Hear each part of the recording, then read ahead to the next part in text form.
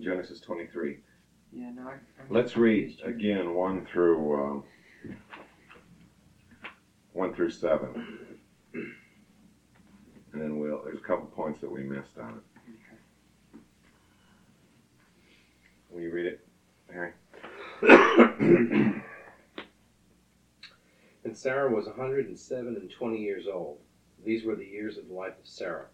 And Sarah died in Kirjath Arba, the same as Hebron, in the land of Canaan. And Abraham came to mourn for Sarah and to weep for her. And Abraham stood up from before his dead and spake unto the sons of Heth, saying, I am a stranger and a sojourner with you. Give me a possession of a burying place with you, that I may bury my dead out of my sight.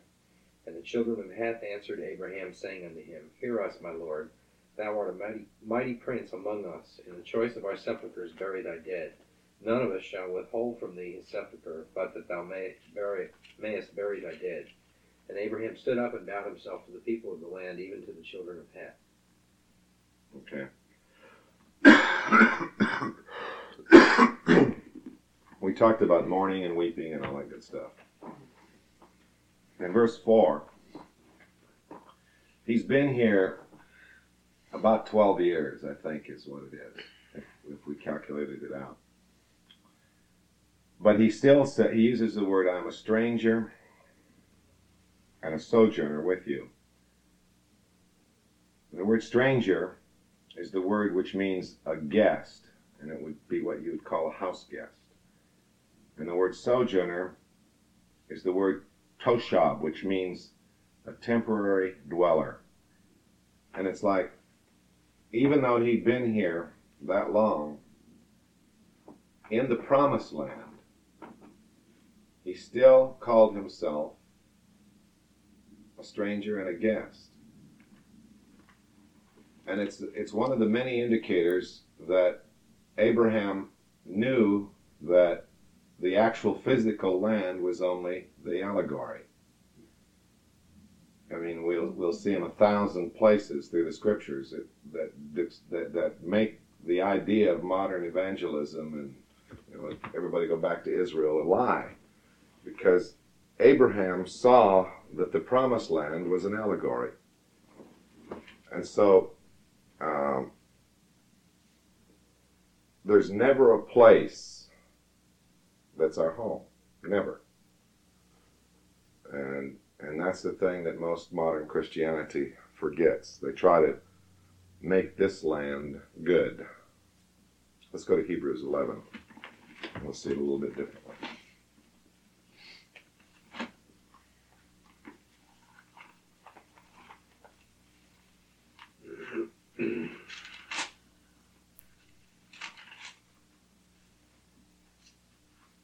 Well, let's look at it in order. Go to first to Psalm 39.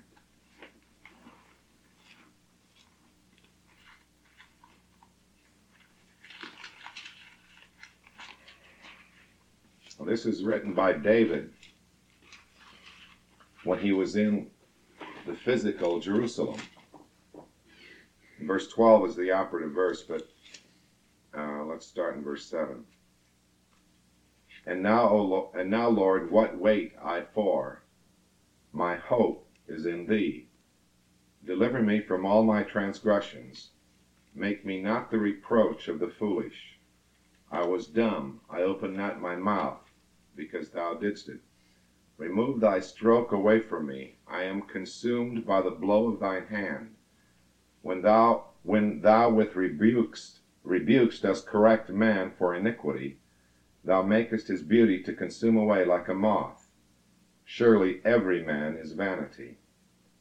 Hear my prayer, O Lord, and give ear unto my cry. Hold not thy peace at my tears, for I am a stranger with thee, and a sojourner, as all my fathers were. O spare me that I may recover strength before I go hence, and be no more.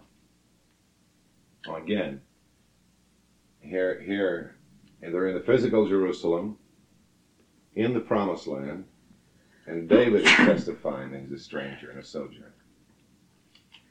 Now let's go to Hebrews 11.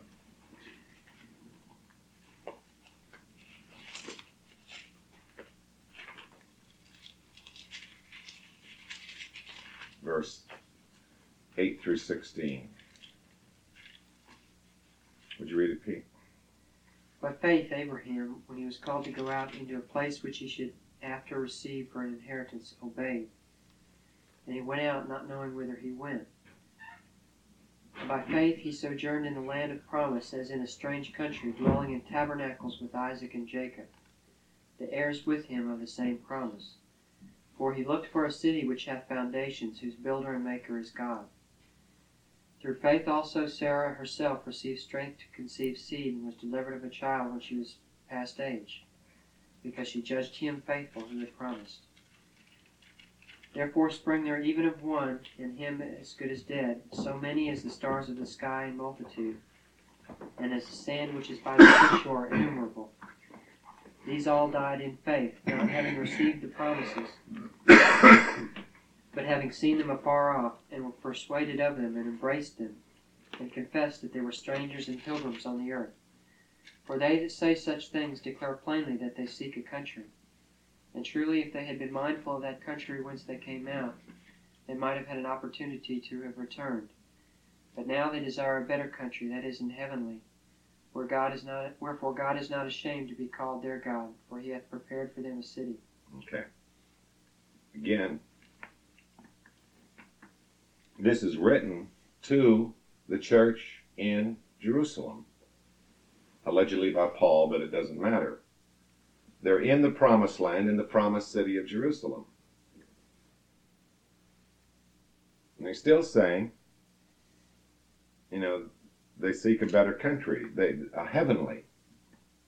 Now, that doesn't mean heavenly out there. It's the point is that we always seek the new Jerusalem. Abraham did it.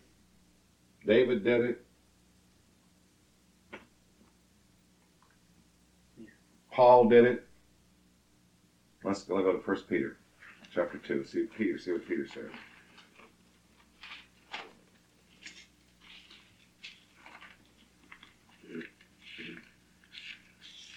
Right after Hebrews. Hebrews, James, 1 Peter. Chapter 2, verse 9. 9 to 11. I'll read it, Jan. But ye are a chosen generation, a royal priesthood, an holy nation, a peculiar people, that ye should show forth the praises of him who hath called you out of darkness into his marvelous light, which in time past were not a people, but are now the people of God, which had not obtained mercy, but now have obtained mercy.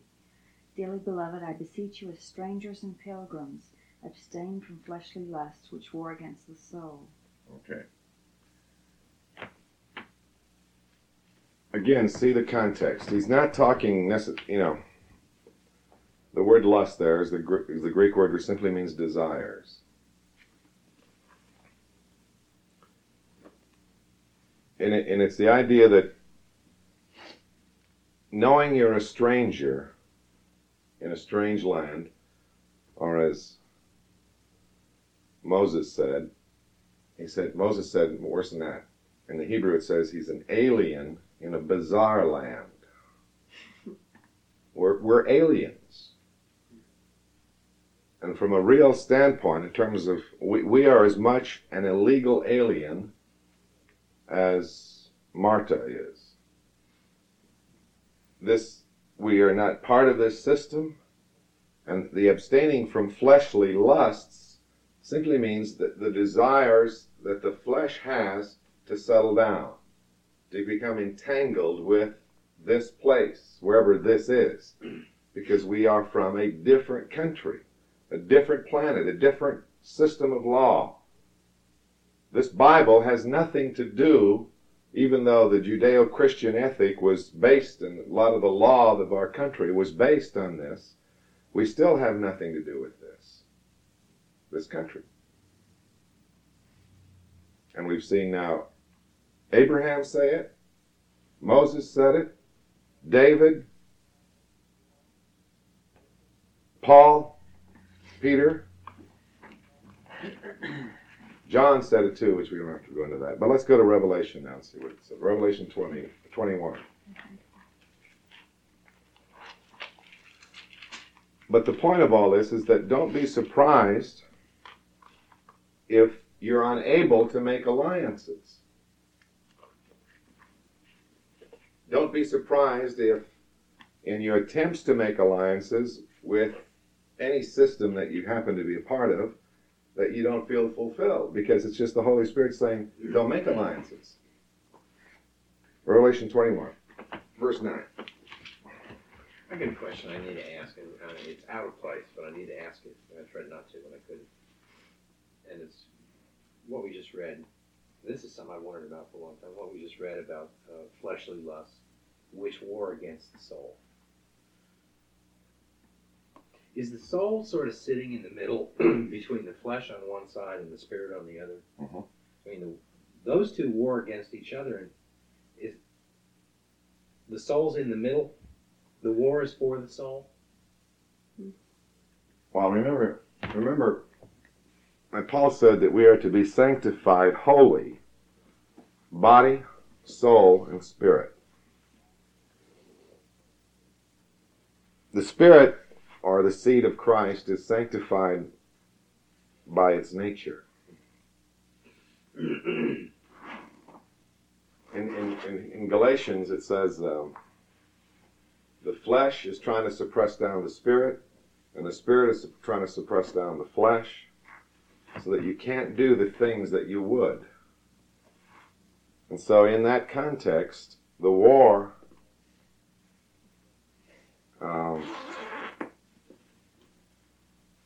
is between the spirit and the flesh, and the soul is caught in the middle. And when I'm not in a moment of revelation, when I think I'm me, that's soul.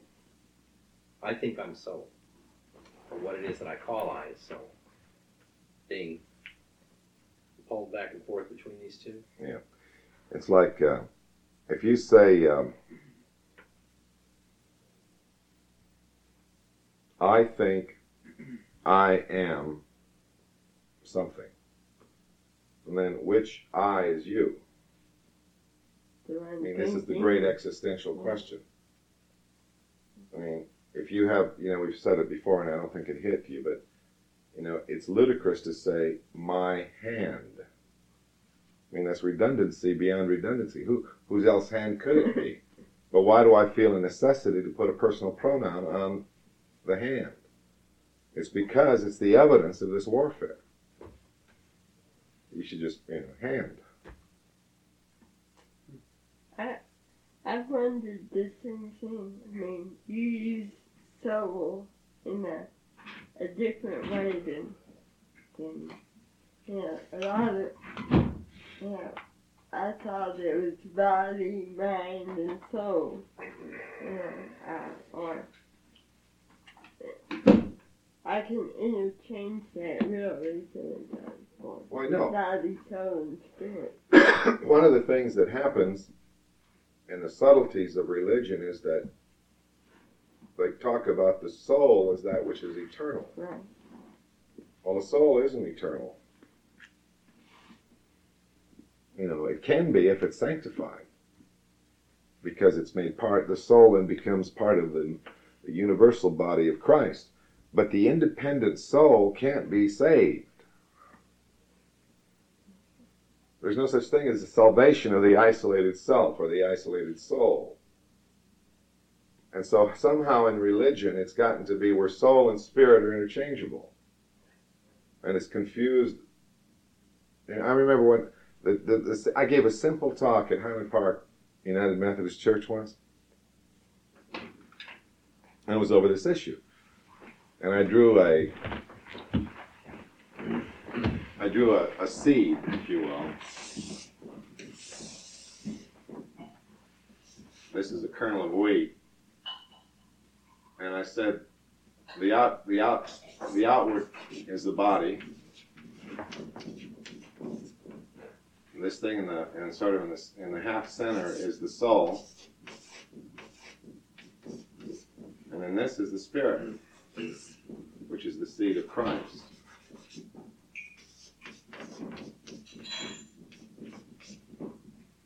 Well, then I talked about why, in order, that the seed had to fall into the ground and die. If it didn't, it would have died alone. But in the dying, it brings forth life. And if this is a seed and it's down here, well, if your identity is either the body or even the soul, as that seed is dying, it becomes terrible. I mean, it's all gunky, smelly.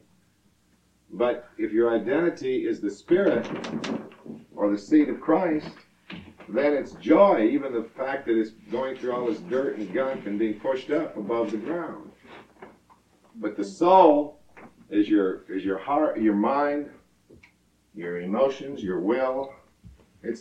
The soul is what makes you an independent you. The body is all obvious. The body is the vehicle by which you interface with the world. The soul is what makes you you, and the seed of Christ, or the Spirit, is that which is eternal from the Father. And God desires that you would be sanctified, or in other words, totally set apart in every arena. It feels this way, and I don't know why it's important for me to get this out like this, but it feels to me like there's three me's. There's me spirit, Christ. There's me soul, where I spend 99.9% of my time. And there's me body, which I spend some of my time in. It feels like me spirit, Christ, and me body are mortal enemies and are in mortal warfare. I feel like I spend most of my time in that soul position with experiencing this war going on.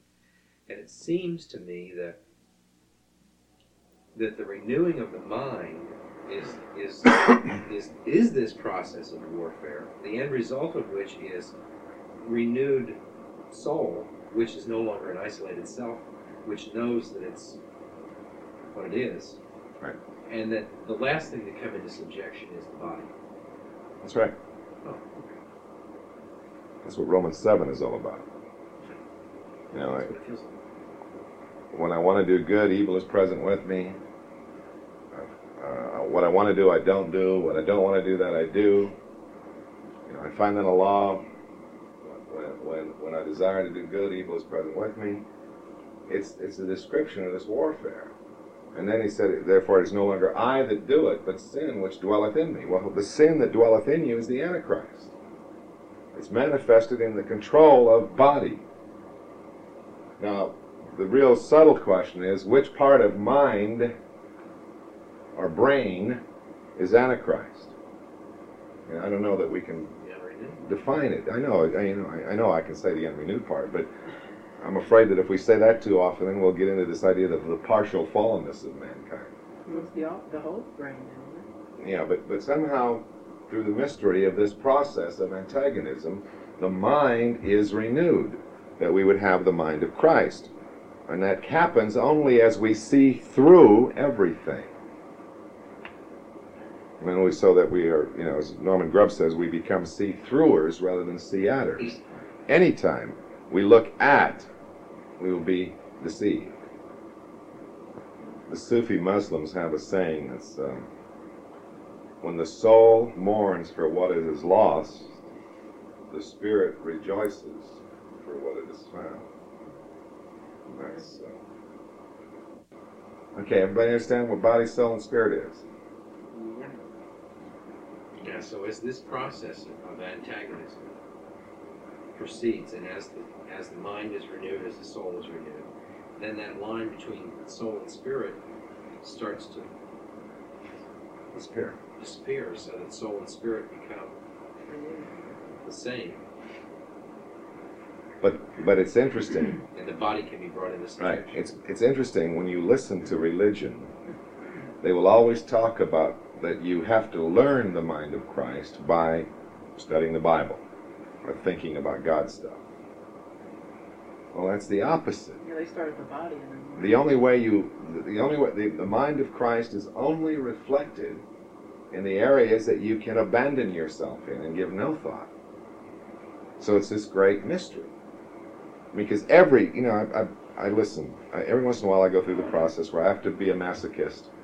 And I have to listen to Christian radio or Christian television. Well, I saw the common denominator.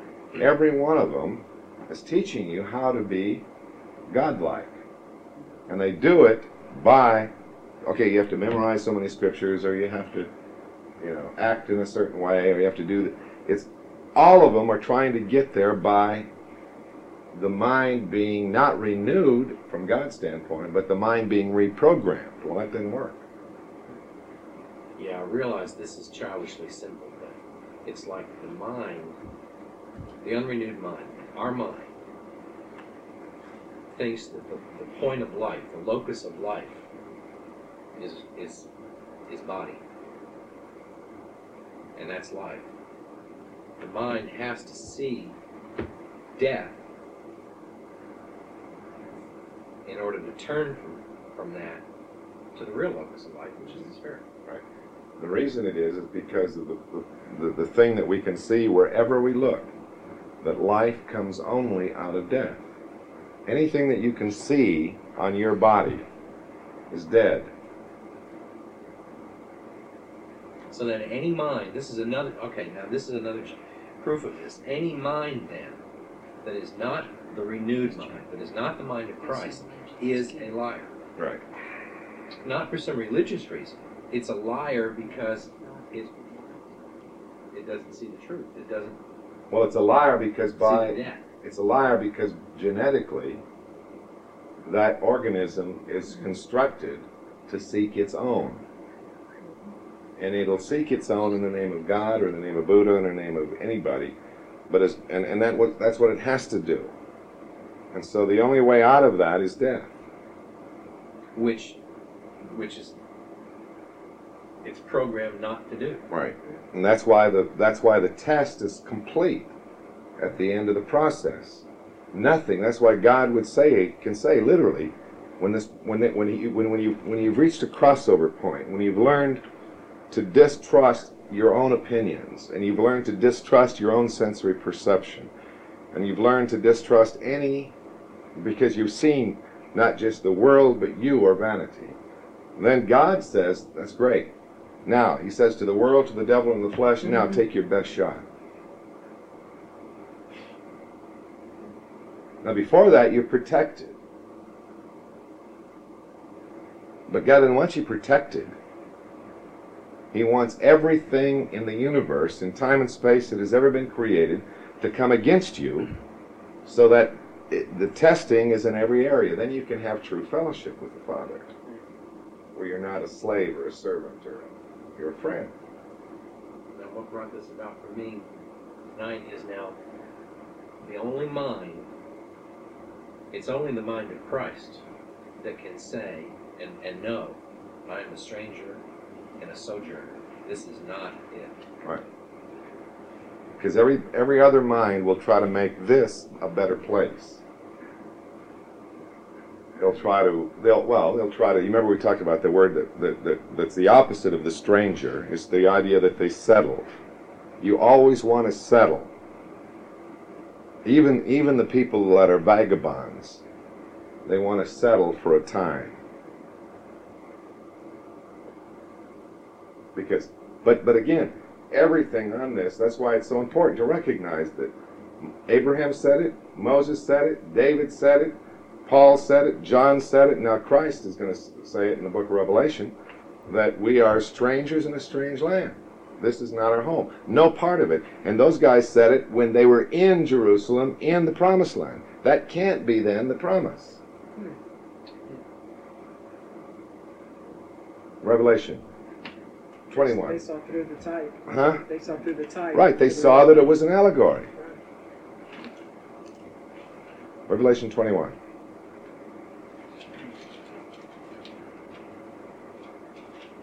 Now, there are 3 places in the Scriptures where somebody broke through time. Well, there's many more than that where they broke through time. The 3 places where they broke through time and saw a temple. One of them was Moses. One of them was Ezekiel, and one of them is this book of Revelation. And what Moses saw was the tabernacle. Okay, Ezekiel saw it in a different basis. And then John here sees it. He saw it 2,000 years ago. If John saw it 2,000 years ago, it's got to be here now. I mean, John didn't, he wasn't propelled into the future. Time, there was a rip in the curtain of time, and he saw. And let's see what he saw. And remember now, when the angel is talking to John in the book of Revelation, he's always saying to him, the angel is always saying, come see, come see. Okay, that's my job, is to get you, is to say to you, come see. Come see what's finished. Come see what's completed. Come see what's been prepared from the foundation of the earth. Now, the only way you can enter that which has been prepared for you is to be fully tested. And that's the whole thing that this Bible is about. Okay, verse 21, chapter 21, verse 1. And I saw a new heaven and a new earth. For the first heaven and the first earth were passed away, and there was no more sea. And I, John, saw the holy city, New Jerusalem, coming down from God out of heaven, prepared as a bride adorned for her husband. And I heard a great voice out of heaven saying, Behold, the tabernacle of God is with men. Well, and in Greek, that could easily be saying the tabernacle of God is in men. With and in are both. I saw that, behold, the tabernacle of God is with men, and he will dwell with them, or in them, and they shall be his people, and God himself shall be in them, and be their God. And God shall wipe away all tears from their eyes, and there shall be no more death, neither sorrow nor crying, neither shall there be any more pain. For the former things are passed away. Now that's what's available now. And he that sat upon the throne said, Behold, I make all things new. And he said unto me, Write, for these words are true and faithful. And he said unto me, It is done, or it is finished. I am Alpha and Omega, the beginning and the end. I will give unto him that is athirst of the fountain of the water of life freely. He that overcometh shall inherit all things. Now again, the word overcometh is simply the word that means endures, which simply is the word that means abide. And I'll be his God, and he shall be my son. But the fearful and unbelieving, okay, now listen to these. These are the kinds of things, or people that aren't going to make it. The fearful, the unbelieving, the abominable, and murderers, and whoremongers, and sorcerers, and idolaters, and liars, they shall have their part in the lake which burneth with fire and brimstone, which is the second death. Now, it's interesting. The word, it means it clearly. Any fear is, from God's standpoint, equated with being a murderer. It's like this is the way of all flesh. Okay, and in verse 9, And there came unto me one of the seven angels, which had the 7 vials full of the 7 last plagues, and talked with me, saying, Come hither, and I will show thee the bride, the Lamb's wife. Now, this guy's got, hear this. In a few chapters earlier, John looked and he saw the temple. And in the temple, he saw the ark.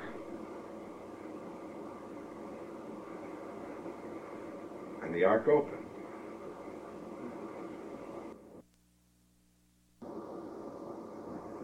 And when the ark opened, all of these 7 vials and the 7 plagues came rushing out. Just like it did, a vain representation of it in the movie The Ark of the Covenant. Because everything inside the ark is death. And it's covered by the mercy seat. Now, the only way that ark is opened is by studying it. As we study and understand the ark, we are taking off the 7 seals. And the ark is being opened. And the death is being released. That's why by our faithfulness we condemn the world.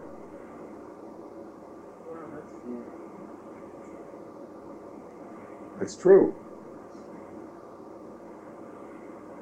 Now, we're just starting to force the lid a little bit.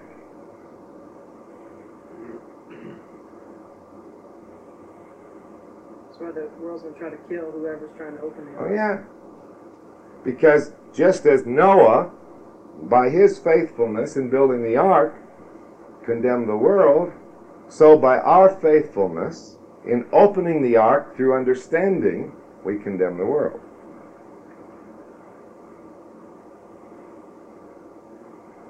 And you delight in it. Yeah, I do. I remember I was at a long time ago, we went to a Cowboy game, remember? It was a terrible, dumb game, and I hated it. And we were sitting way up in the second level, and it was just rotten. And everybody's running around and cheering all these dumb little people in their funny uniforms. And I said, if I were God, I'd wipe out the whole universe.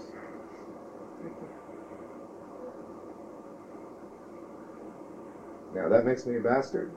Yeah. But it also makes me one who is seeing what's on the other side. And nothing here is of value. And I long for that place, and I want to try to encourage and do whatever is necessary to cause you to long for that place. And everything on this side of that curtain of time is simply an allegory to reveal that perfect New Jerusalem, which is right here. All right. I defy anybody to look at someone who's dying of cancer and say that the end of time is a bad thing. Yeah.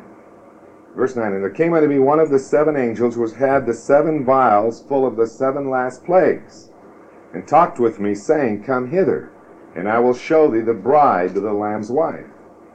And he carried me away in the Spirit to a great and high mountain, and showed me the great city, the holy Jerusalem, descending out of heaven from God, having the glory of God, and her light was like unto a stone most precious, even like a jasper stone, clear and crystal, when it goes on to describe it. Now, that's our home. Not Israel over there in the Middle East, not Dallas, Texas, not Louisiana or Richardson or New Jersey or Fort Worth or, I don't even know where you're from. But wherever you're from, it has nothing to do. That is not home. Our identity longs to be in the place from which we originated.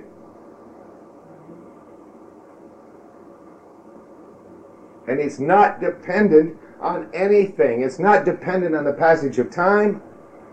It's finished. It's here. It's surrounding us. It's a reality that's all around us. Yeah, it's not dependent on space either. It's not dependent on space.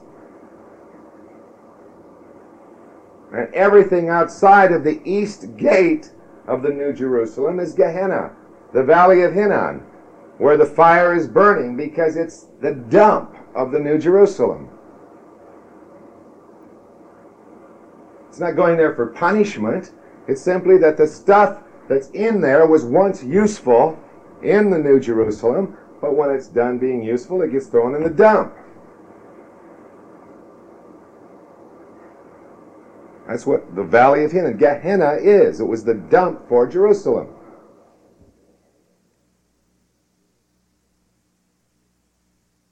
And everything that doesn't pass the test of time dependency is useful for a brief period of time, and then it's just like you have a box of cereal and you eat the cereal and then the box goes in the dump. Well, that's how God sees the human race, how God sees all of the world. That's why he says, use the world, but don't abuse it. Use it, just like you do a box of cereal, but don't give it any breath. Nothing in time and space is deserving of giving breath to. Not parents, not wives, not husbands, not plans, not ambitions, nothing. Why? because our home is somewhere else, and we're simply here for a brief moment in time to be tested. And once we know that, then no test can ever hurt us, because He completed the way, and He's our life. I just got a glimpse of it being like we're an army, and in a foreign land, and when you go there to do a job. You don't go there to buy a house and to get into the market. And, Amen. you go there to do a job, and then you go back home. That's right. And everything that is needful in that process is provided automatically with no effort. Once you know, because it's all the battle is all in your mind. We war not against flesh and blood, but the spiritual wickedness here in the high places. So the carnal mind is trying to settle down in and decorate the dome. All right. Trying to eat the cereal box. And say it's not on fire. But can you see that clearly?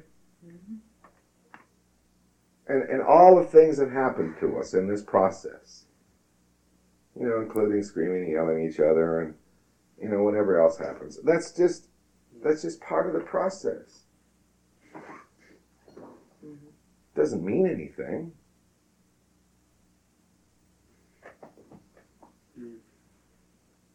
Now, the thing I want you to understand is that every major figure in the Bible knew this. When Abraham saw that he was in the promised land, he still said, I'm a stranger. When David was in New Jerusalem, the physical Jerusalem, in the physical land of Israel, he said, I'm a stranger. When Paul was in Jerusalem, in the promised land, he said, I'm a stranger. Every major figure in the Bible. Now, modern theology, by the way, all this crap about the restoration of Israel and being the key to latter-day prophecy is brand new in history. It didn't start until in the 1800s. And it started because it conformed to Zionism, which is a political movement, and it has nothing to do with spiritual truth. And Christianity engulfed it because it met their prejudices. And now we have the strange alliance between physical Zionism and evangelical Christianity that has more political power in the Western world than any other force. And it's the great deception. It's the world's greatest tourist bureau.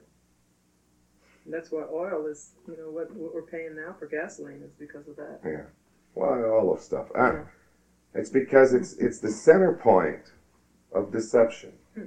Not the center point of spiritual world. No, it's the center point of deception. And boy, they ate it up when I'm sure when they found out that, hey, these Christians think. Oh yeah, well, as of 7 years ago, the Israeli Tourist Bureau was spending $60 million a year to court modern evangelical Christians, The Holy Land Tourist. to make them believe that was the Israel of God.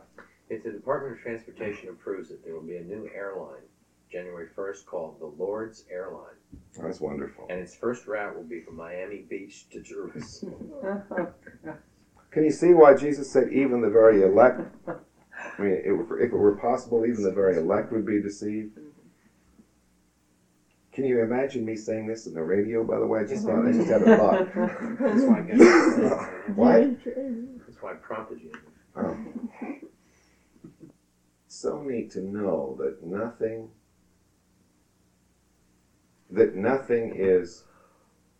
nothing else is required. There's no, it's the peace that passes understanding. It's perfect rest. It's, it's everything.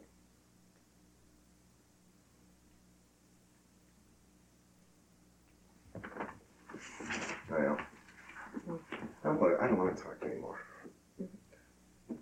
I was thinking today about light and darkness, and I was thinking that, in the scriptures, darkness is always, like the bad part or something. But the darkness or blackness is the presence of all colors, right? And it's like I was seeing it as like when things are mixed, that's when it's darkness. And then light is just the absence, actually the absence of color. Well, it's even more so.